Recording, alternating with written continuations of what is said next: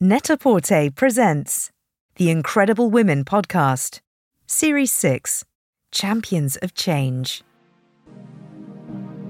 Welcome to the new series of the Incredible Women Podcast, in which we sit down with women who are leading the charge, driving change, and really pushing for progress through their work. Some of these incredible women you'll already be familiar with, and others we're excited to introduce you to.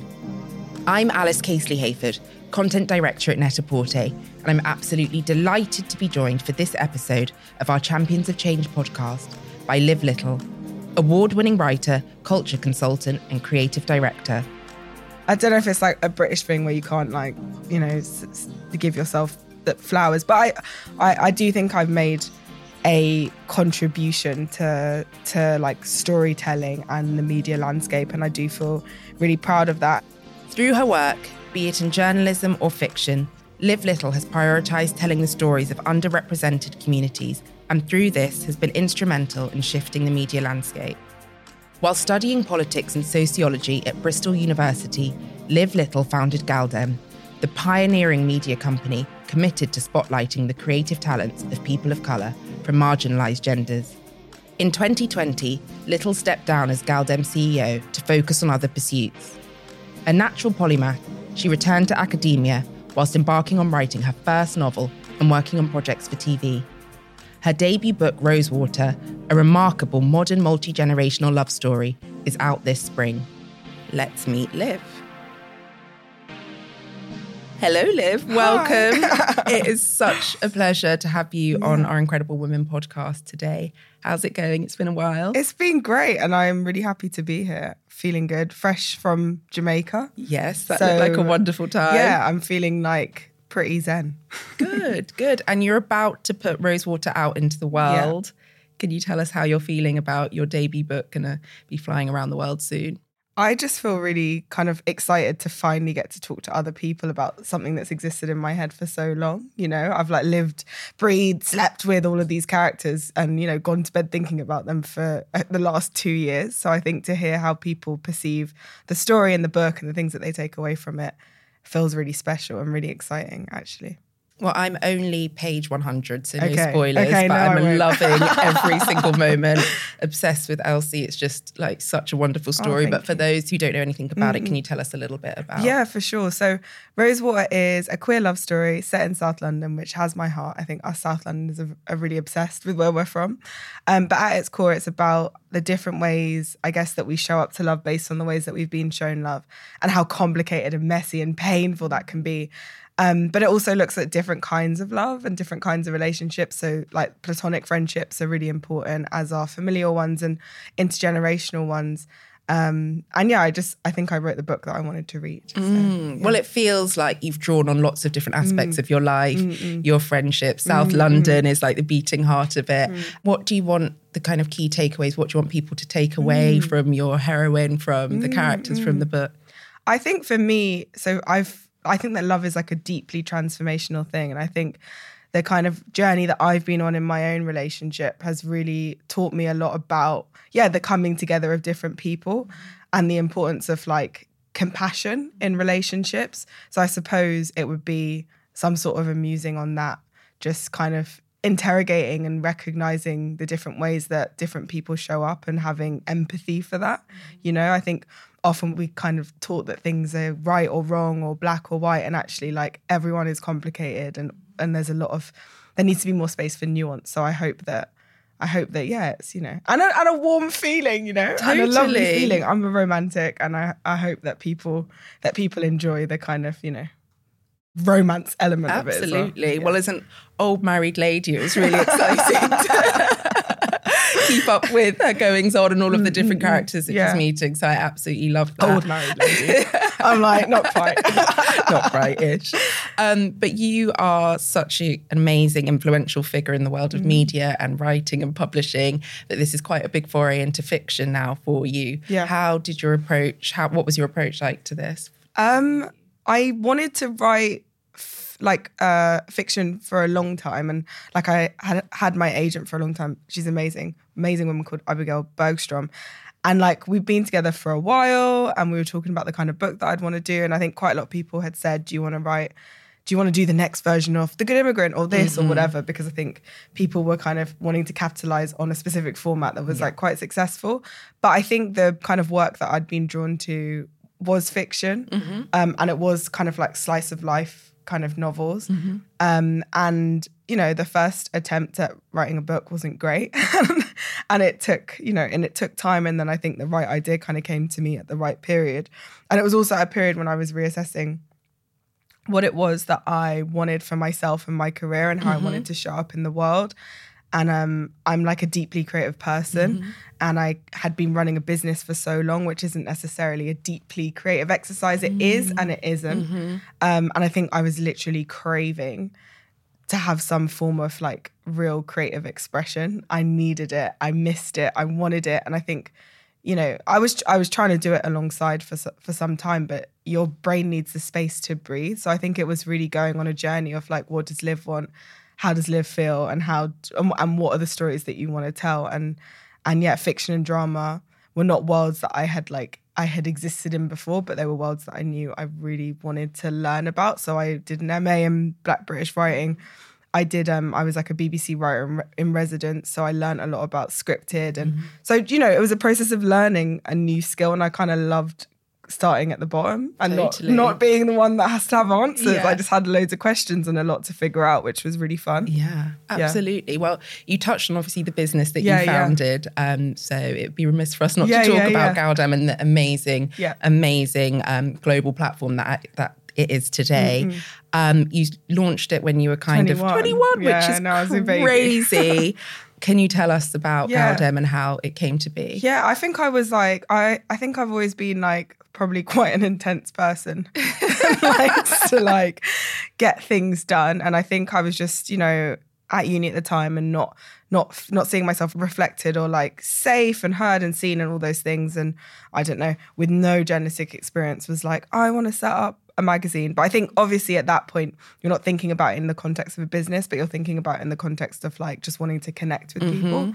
And it grew and it grew. And then I learned the other skills and I, you know, went through the raising investment and all of that and building a community and working with amazing people.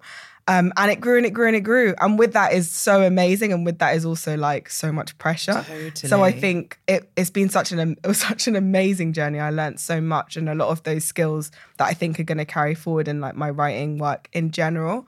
But yeah, it was definitely like totally bonkers and mad, but I'm proud. And like, I think for me, it was always important that, you know, it wasn't just for me or just about me. It was that this thing should be able to have like life beyond me and beyond the or you know, whoever is there at the time. I want Galdem to like kind of continue to thrive and now not be a part of it, but kind of I think that legacy is a wonderful thing. It's incredible that you can recognise the legacy that amazing platform has created, but also that it was one chapter and now on to your next. And I think I am blown away by how much Galdem transformed the media landscape and how incredibly influential it has. We were just kind of fierce, you know. Totally. I feel like we were kind of like, you're going to listen to us and that is it. And that was the 21-year-old energy. That is like a bit different now. Totally. But was useful then. To see, you know, these white men in suits sitting up and listening to a certain degree is incredible.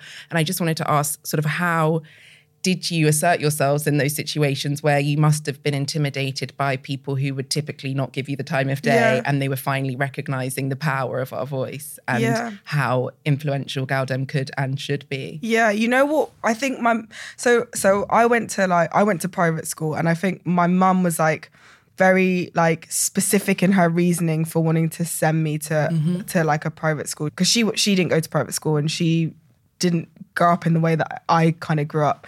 And I remember her telling me a story about how like she'd written this poem and her teacher was like, you couldn't have written that poem. Because obviously this like dark-skinned black child couldn't be smart enough to write this poem, right? And so she was like, I have black daughters and I will do everything I can to make sure that they're in rooms with people who think that they you know, the future whatevers of the country and that they should have a right to everything. So I was kind of okay-ish with of course you have imposter syndrome and you get anxious, but I, in a way, felt very comfortable to challenge and to shout and to say that I don't agree with things. And I think that maybe like a bit of that came from having been in that like environment maybe in secondary school. And how did you deal, I guess, because this was all sort of happening at the second and third resurgences of BLM as well. So everybody kind of wanted to have their Black writers and be commissioning this Black piece and this opinion piece and blah, blah, blah. How did you deal with that and cutting through the noise where it was just tokenistic and performative and sort of... Well, it all was. You know what I mean? Because everyone was scared and it's just like, and then, you know, everyone's like, oh, but, you know, as a privileged, like, it was just very like, I think through like using a lot of that language, like it obscured like action and actually seeing what people were doing. Because I think to say things is very easy. To assert yourself as an ally is really easy. But like, I think in practice, a lot of the work and things happen not on the public stage. To be honest, in that period, I was probably trying to to ensure that an independent business could continue going. So I was stressed. Mental health was stressful. My dad was going through diagnosis. So there was just like so much stuff that was happening that it kind of feels like a blur. But I guess I'm more interested just to see what the actual, you know, like long-term legacy and actions look like. What happened in that moment. Not that it's not important, but it's like, you know, what are the kind of like long-term actions that are taking place? Because yeah, I mean, like, you know, it's all like everyone's trying to sell stuff and like seem good. Yeah. And so not everyone. There are good people that exist, but I think in that moment, like a lot of the voices and brands that were trying to assert themselves as being good, quote, which I don't know if that's like possible, but you know, I think, yeah, just it was a mess, wasn't it? It was. It was. But I think through and obscured what was actually, you know, it was about. Totally. But I think through it, we have seen some positive change. And I think, you know, today with this podcast, we're celebrating champions of change. Do you see yourself as a change maker, or does that feel like a ridiculous label that you can't? I'm like pulling a strange face. I think I'm learning to be like, okay, I did some stuff and like it was good or like it was useful in that time period. I think that's something that I've struggled with. Yeah. Just saying, you did some things. Do you know what I mean? Like, more than a few things. I don't know if it's like a British thing where you can't like, you know, give yourself flowers, but I do think I've made a contribution to like storytelling and the media landscape, and I do feel really proud of that. And this next chapter, I feel like I want my contribution to be writing things for film and for TV and with books that make people feel and think things, and enable them to just connect with different kinds of characters, and you know, shine a light on like worlds and people and stories that mean a lot to me in a really creative way. And so I think the way that I'm doing that, or the way that I'm showing up in the world, it's kind of comes with the same like core and same heart, but it just like is kind of going to manifest in a different way, I think. Totally. Yeah. You, through all of your amazing work and your writing in Galdem and now your new book, you do give a lot of yourself away. How do you protect your mental health? Yeah, I think I had to get really scarily bad, like, and to really make a change, you know. It's very easy to say, you know, do all of these kind of, you know, things to look after yourself. But I think for me, this most recent round of therapy that I've just finished was incredibly transformative. And the therapist that I had, which was even a process to find the right therapist, is like dating, right? Like it takes time. But I think I now am more connected to me and to what it is that I feel. And I think I wasn't connected to that up until like fairly recently on like a really deep level, you know. I think I was just kind of going through the motions and I was ignoring that, like my inner voice.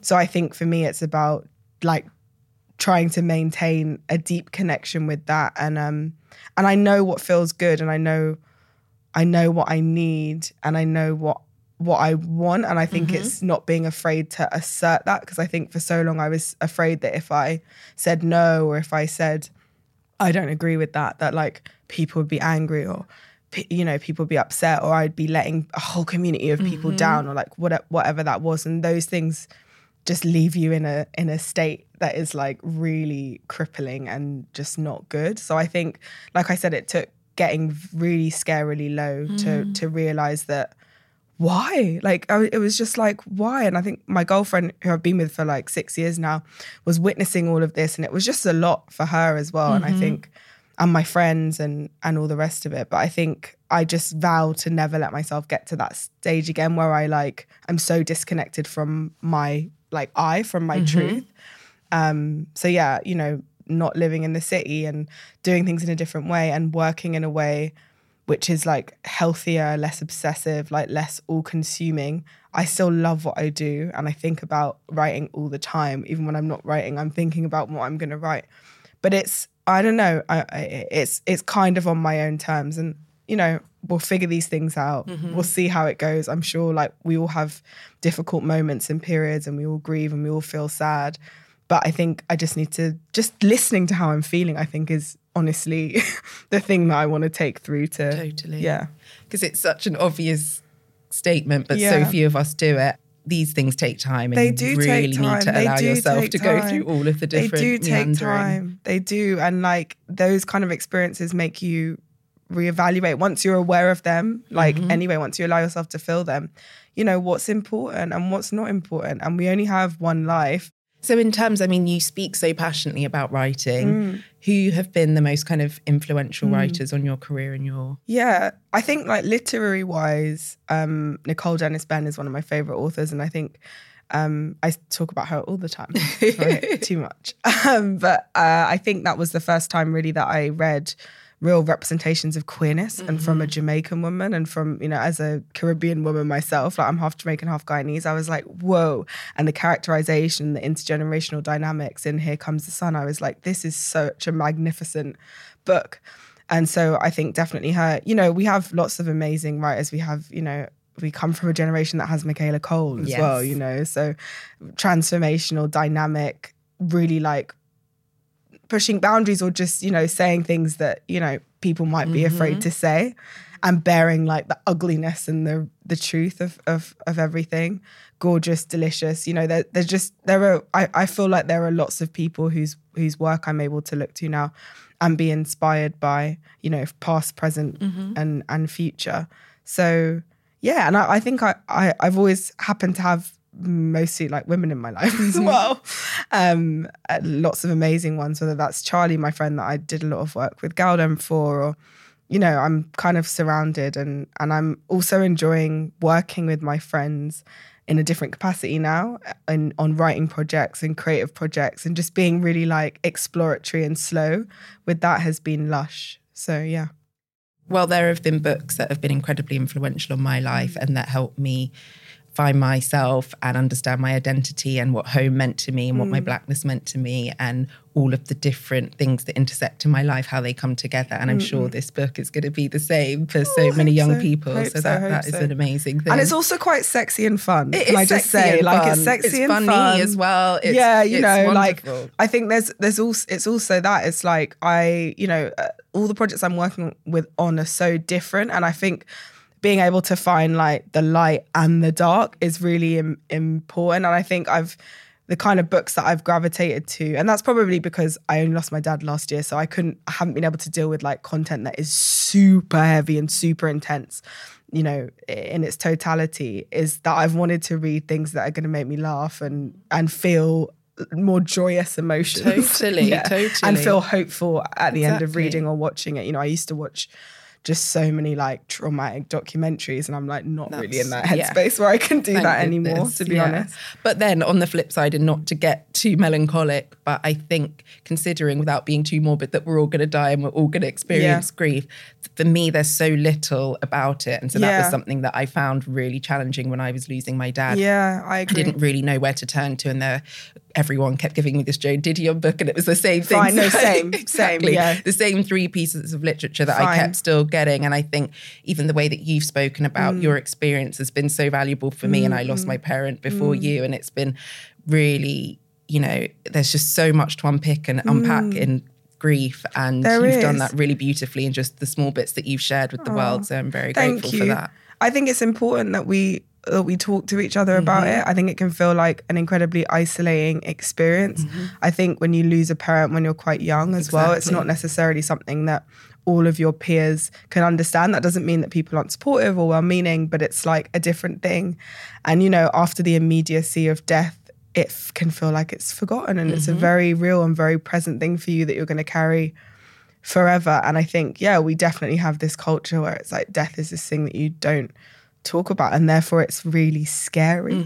And it would be really helpful if we were able to have more of an open dialogue. Goodness, wow, your 20s have been action-packed. You have had a lot of life lessons. My 30s better be really reckless, because I'm like, I did a really serious 20s.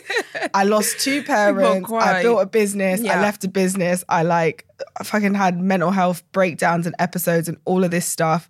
I didn't know if I was going to be here. And I'm like, this next decade, I'm like, I just want It's going to be joy. Exactly. You took the words from my mouth. What would you like to achieve in your 30s? Or is it just 30s? The party train? The party train. Yeah, I'm like, just want to turn up. No. I want to make things. I want to write things. I want to travel. I want to, you know, I don't know, maybe have a kid or something and explore the world through their eyes and just fall deeper in love with my partner. I want to travel with my mum. Like, she'll be entering her 60s soonish, and I want to like just have fun with her. I want to spend time with my little sister. My nan's 88. I want to like take her on a road trip, you know? Like, those are the things that I really want to do. Absolutely. Yeah. Well, that sounds... We'll see. It's a lot. We'll see. It's a lot, but you've got to do it. You touched on Michaela Cole and some other amazing people that have been influential on your career and your approach. Is there any standout advice that has been imparted to you over your 20s that's really stood out to you? When my stepdad died 5 years ago, I remember him just like when he was getting sick, just being like, don't make work like the only thing that you focus on. And obviously it took me a while to like listen to his advice, but he worked, and that was like his defining kind of characteristic. And I'm like, I'll be damned if like the main thing that people have to say about me is that like I made a business. Like, no, I want people to say that I'm kind or I'm compassionate, or that we connected on a certain level, or that we both bonded over our shared love of like food or swimming outdoors or whatever it is. Like, you know, like I don't want to be my job, you know. Of course. Well, there's so much more to you than that. Yeah, to all of us. Exactly. I think, you know, my therapist really helped me work through my fear of like being judged by other people. And it's like, oh my God, you can't live your life thinking that, oh, this person's going to think that you're like this if you do this, or if you say no. So, no, it's like I think relinquishing that from myself has been so important. And sometimes saying what needs to be said, you know, to the people around you. And yeah, just let go of that judgment and that you're bad if you do this, or you're good if you do this, or you know, to be good is to not say these things. No, actually, it's more complicated than that. So I definitely think the relinquishing of judgment, you know. Again, it's this thing of, I know death is very ever present in my mind at the moment, but it's like, yeah, I don't know how long I'm going to live for. I don't know how long I'm going to be here for. Like, my life is not yours, it's mine. It's no one else's, it's mine. It's not even my mum's, it's not my dad. It's mine, you know, your life is yours. So I think just really like actually understanding that has been important. Yeah, that's still a process for me in terms of judgment of others. Oh my God, honestly, like every day, right? Exactly. It's you know, we're constantly working at it. Exactly. So yeah. And I think a huge part, well, not a huge part, but a significant part is social media and how we all interact with that.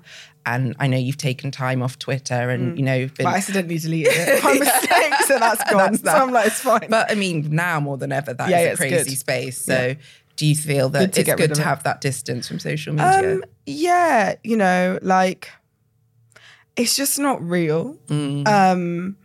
Like, it's just not real. And like, my friendships and connections with people in real life and connecting like on a level and actually speaking and looking at each other, that's way more important than social media. I think obviously, you know, my dream is that I get to the point when I don't need to use it at all, and that, you know, like a Michaela Cole, for example, where, you know, she said that wonderful thing about like retraining herself so that she wasn't finding that her thumb was like scrolling for the internet. And now she can come online and she can when she's got a project to promote, maybe she says hello, does a couple of interviews, cute, love it. That is kind of the dream. But I think right now I will be selling all of you my book really aggressive. No, still in a gentle way, but because it's kind of like become the digital CV, and you need to show people that you're still alive, and like if you're not online, they think that something's really horribly wrong. But yeah, I think I'm hoping that in the next couple of years, maybe, fingers crossed, I don't need to use it as much. Yeah, exactly. I mean, that is an amazing position of power that Michaela's in. And it'd be lush, wouldn't that it? Would be lush. Yeah. But navigating, towing the line, I think you're doing that beautifully. Well, let's see. Yeah. What would your advice be to any young aspiring writers out there, young Black queer writer? What would your advice be? I think really write what it is that your heart wants to write, not what you think is what other people want to hear or want to see, and start from that place of just integrity and honesty. And I think, like I said, the first version of a book that I tried to write, I was being very formulaic in what I wanted it to be in the queer version of and it's like, no, it's not gonna come together in a way that feels right if you're approaching it in that way. And I just think don't lose hope or belief in your ability when you get knocked back, because that happens. I'm just kind of starting from scratch in a way in the telly world, and things are slow, and you get a lot of no's, and you might get a few yeses, but just not losing the faith. That's one thing that I think I still have that I had at 20 or 18 or whatever, was just that I'm really annoying and persistent, and I think that's quite helpful. But I guess also being the newbie again must bring with it a renewed excitement and enthusiasm and geekiness. I fucking love it. Yeah, literally, I'm like, this is great. Getting all the books and doing the courses and stuff, and speaking to other people that have done it for a while, and figuring out what your style is, and figuring out which note you want to take from someone and which note you don't. It's great. I feel really fortunate that I'm getting paid to write for a living. That's kind of mad. Do you know what I mean? Kind of mad. No, it's kind of perfect. Well, my last question to you is, do you have any champions of change yourself? Who are the young, not necessarily young, the change makers of 2023 that are inspiring you? Interesting. I have to say, this is someone who I love and who I think is so smart and so thoughtful in, the work that she ushers out into the world. It has to be my publisher, Charmaine Lovegrove. She's just a phenomenal human being, like a force, really. And she's hardcore and she's kind and she's all of the things. And I definitely feel very safe in her hands, knowing that she's kind of pushing me to be the best writer. But she just obviously has an amazing eye for talent and for storytelling, and knowing, dialogue books, as in the books that they publish, are just so incredible, all so amazing. So yeah, she is a change maker in her field, she's someone that I look up to and who I find deeply inspiring. Yeah. I think, that it's really nice to shine a spotlight of some of the people behind the scenes who bring a book to life, because obviously the author is the beating heart of it, but there are many people who team. Make it. Yeah, it's Abby who's there doing 20 million rounds, talking through everything with me, and the all of it. There's so much that goes into it. Well, I wanted to finish Rosewater before I spoke to you, because there's so many things that I want to chat to you about. We don't want to spoil anything. So we'll have to do part 2 once I finished it. But it's the most beautifully written book. I love all of the characters. I urge everyone to go. I hope they frustrate you. I hope that you cry with them. I hope that you get horny with them. Do you know what I mean? I hope that you go through all of the emotions that you want to shake them. Exactly. So, exactly. Well, thank you for all that you do. Thank you for joining me today. It's been absolutely a pleasure. Thank you, Liv. Thank you. Champions of Change was brought to you by Net-a-Porter and Chalk and Blade. Hosted by Net-a-Porter's content director Alice Casely-Hayford and fashion director Kay Barron. The team at Net-a-Porter was Katie Berrington as the senior editor, with casting by Annabelle Brogg and Olivia Wakefield, and coordination by Erin Shanahan. The producer at Chalk and Blade was Laura Hyde. Original music by Alexis Ademora, and the series was mixed by Nasson De Silva. If you've enjoyed this episode, please consider leaving us a review and tell us who your champions of change are.